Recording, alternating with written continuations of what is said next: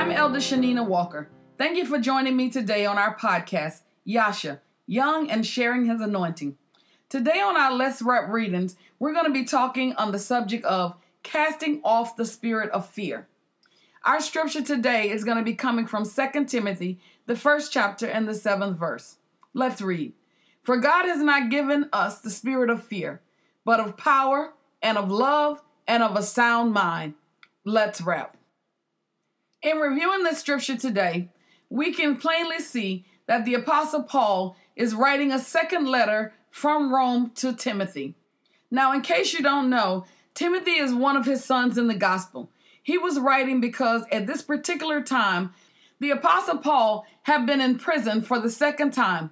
We can clearly see he was coming to the close of his life. He was writing to encourage Timothy to continue doing the work of the ministry. The Apostle Paul was a man that he himself had suffered many things, but yet full of wisdom through the Spirit of God, he was informing his son Timothy on what was to come. He knew Timothy would one day have to encounter persecution and turmoil in dealing with false teaching in his congregation. The Apostle Paul was urging him to exercise his spiritual gifts, boldly face suffering as a good soldier of Jesus Christ, and deal wisely with false teaching in his church. The Apostle Paul reminded Timothy of the faith he knew he had inside of him. If we read the 5th verse, it begins, as I remember the sincere faith you have, the kind of faith that your grandmother Lois and your mother Eunice also had. I am sure that you have it also. We know that faith means strong belief in God, or in a doctrine or a religion based on spiritual apprehension rather than proof. In the 6th verse, we see the Apostle Paul was saying, for this reason, I remind you to keep alive the gift that God is giving you when I laid hands on you. I found that many people today are leery about having hands laid on them. For those that may be in doubt or in conflict about this, it's okay to have an anointed, spirit-filled believer of Jesus Christ lay hands on you. For we can clearly see in the scripture that by the laying on of hands, Timothy received his gift from God that the Apostle Paul is reminding him now to keep alive. He went on to say to Timothy in the 7th verse, for God has not given us the spirit of fear, but of power and of love and of a sound mind. When we look at the word fear and what it means, it's an unpleasant emotion caused by belief that someone or something is in danger, likely to cause pain or a threat. How many know that it's the devil's job to play with our emotions? Every chance he gets, he tries to cause us unpleasant emotions. How many know our emotions lie in our soul realm? We are 3-part beings, spirit, soul, and body. It is in our soul realm that most of us lose our battle. I came to let you know today that we have control over that realm as long as we have the right belief system. In other words, faith to believe. The Good News Bible reads a little different. It reads as such. For the spirit that God has given us does not make us timid, fearful. Instead, his spirit fills us with power. Power means the capacity or ability to direct or influence behavior. In other words, our emotions, the emotion of others and of ourselves, also the course of events. Let me just repeat that. For the spirit that God has given us does not make us timid. It does not make us fearful. Instead, his spirit fills us with power. Power meaning the capacity. We have the capacity or the ability to direct. We have the capacity or the ability to direct or influence the behavior. In other words, we have the capacity, we have the ability to influence the behavior and emotions of not only ourselves, but of others and courses of events. My God, are you hearing me today? If we could really ever just get a hold of this thing and understand that through faith and the dunamis power, the strength, the power, and the ability that comes from the power of the Holy Spirit gives us the capacity. We have the ability to control our behavior and our emotions. And not only ours, but with the power of the Holy Spirit. And us as a vehicle, we can influence the behavior and the emotion of others. Whew! My God, there is nothing that we can't overcome. I pray today that somebody is getting this. The Apostle Paul said in the 7th verse, "For God has not given us the spirit of fear, but of power and of love." Now, love means an intense feeling of deep affection. God has given us his love, his agape love. He created us to love and be loved. Jesus said in John the 13th chapter and the 35th verse, "By this everyone will know that you are my disciples, if you love one another." Ephesians 5 and 25 goes on to say to the husband, to love your wife as Christ loved the church and gave himself up for her. Then he went on to say, love your wife as you love yourself. Everything about us should show forth the love of God. The Apostle Paul said, God has not only given us power and love, but a sound mind. Now, a sound mind means having the capacity to think, to reason, and to understand for oneself.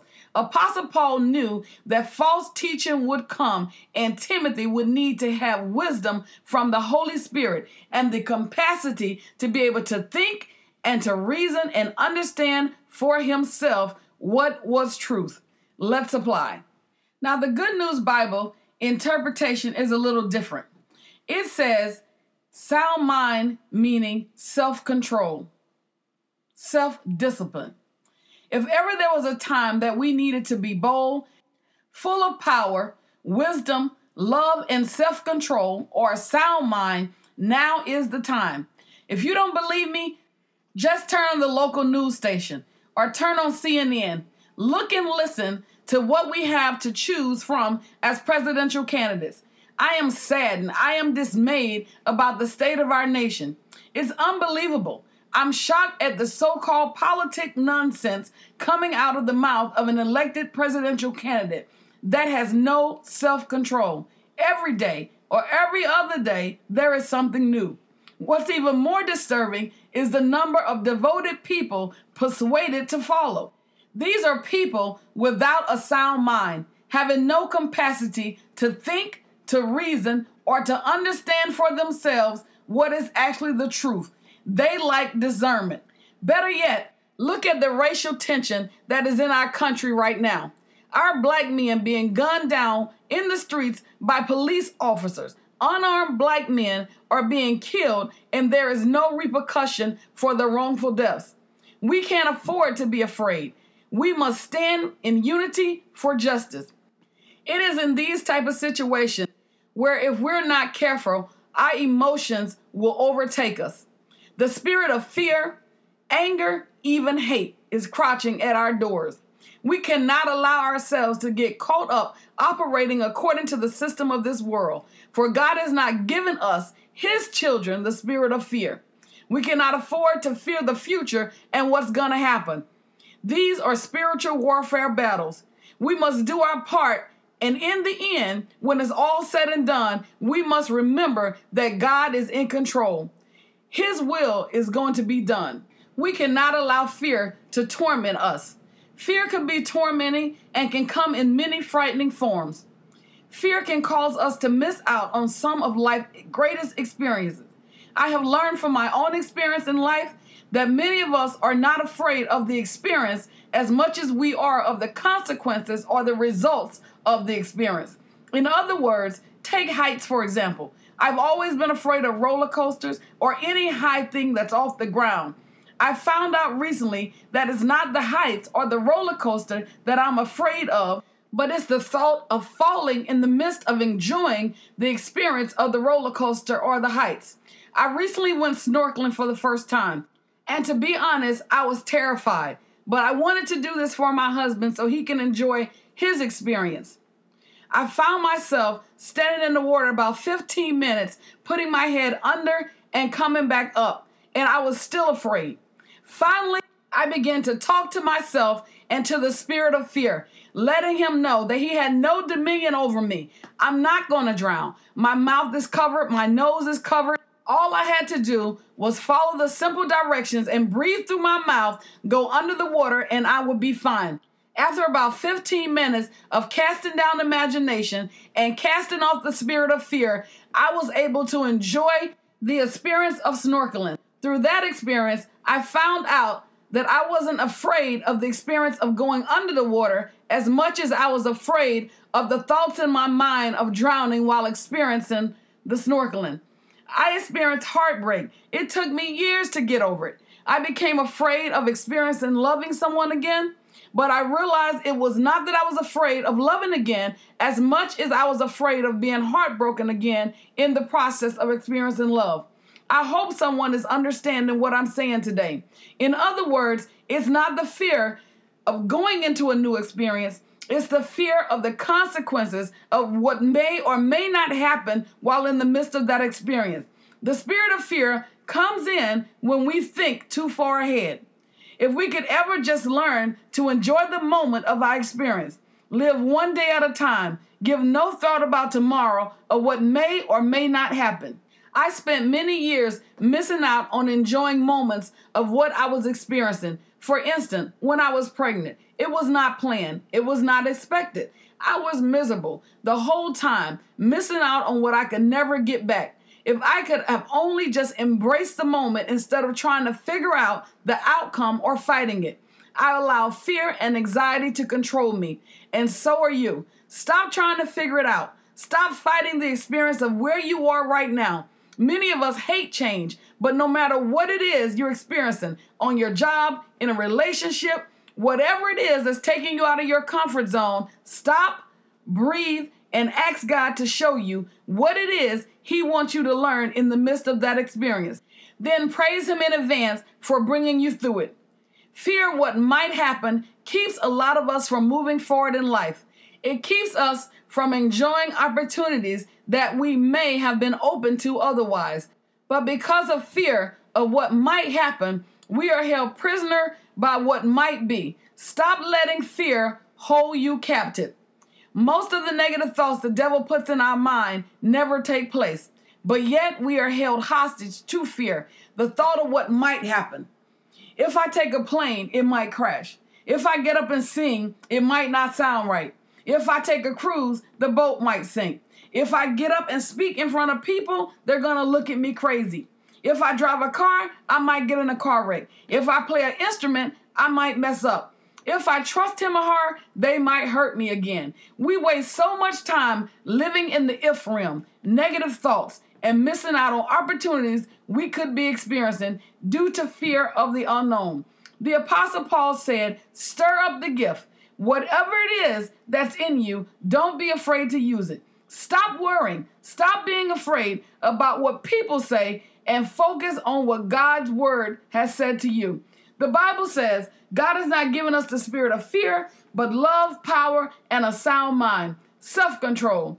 God has not given implies that God has given us something, but the spirit of fear is not one of them. Fear is a spirit. That is why we don't live in it every day. Can you ever remember having a day where you were in fear all day, 24 hours a day? No, because it's a spirit. The spirit of fear will come and go. What the spirit of fear is looking for is weakness in our lives. It tries to take us over about a certain situation or a certain thing. Job said, the thing that I feared the most came upon me. Ask yourself a question. What is it that you fear? You have to recognize the spirit of fear when it comes and dismiss it when it tries to come upon you by speaking the word. You cannot give any room to it to take you over. The Apostle Paul went on to tell us that God has given us love. Fear will keep us from receiving love or giving love. Anybody that's ever had a soul hurt knows exactly what I'm talking about. It's not a good feeling. Maybe some of you may not know what a soul hurt is.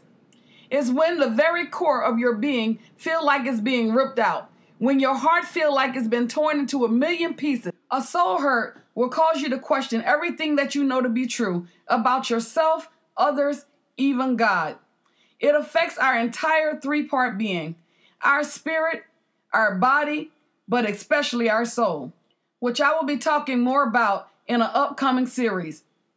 A soul hurt can come in many forms: a divorce, a death of a loved one, an affair, a friend's betrayal, church hurt. Any hurt, but especially soul hurts, have the tendency to cause us to shut down. Fear of our hearts being broken again keep us from receiving authentic love. And when the heart has been broken, even though we know how to give love, fear makes it impossible to give the love from a place of brokenness. As much as we hate to acknowledge it, hurt people hurt people. It is fear that keeps us trapped in hurt. God has not given us the spirit of fear, but of love, power, and a sound mind. When it comes to the spirit of fear, we must use the power that God has given us. Power is what we need to help us break the spirit of fear.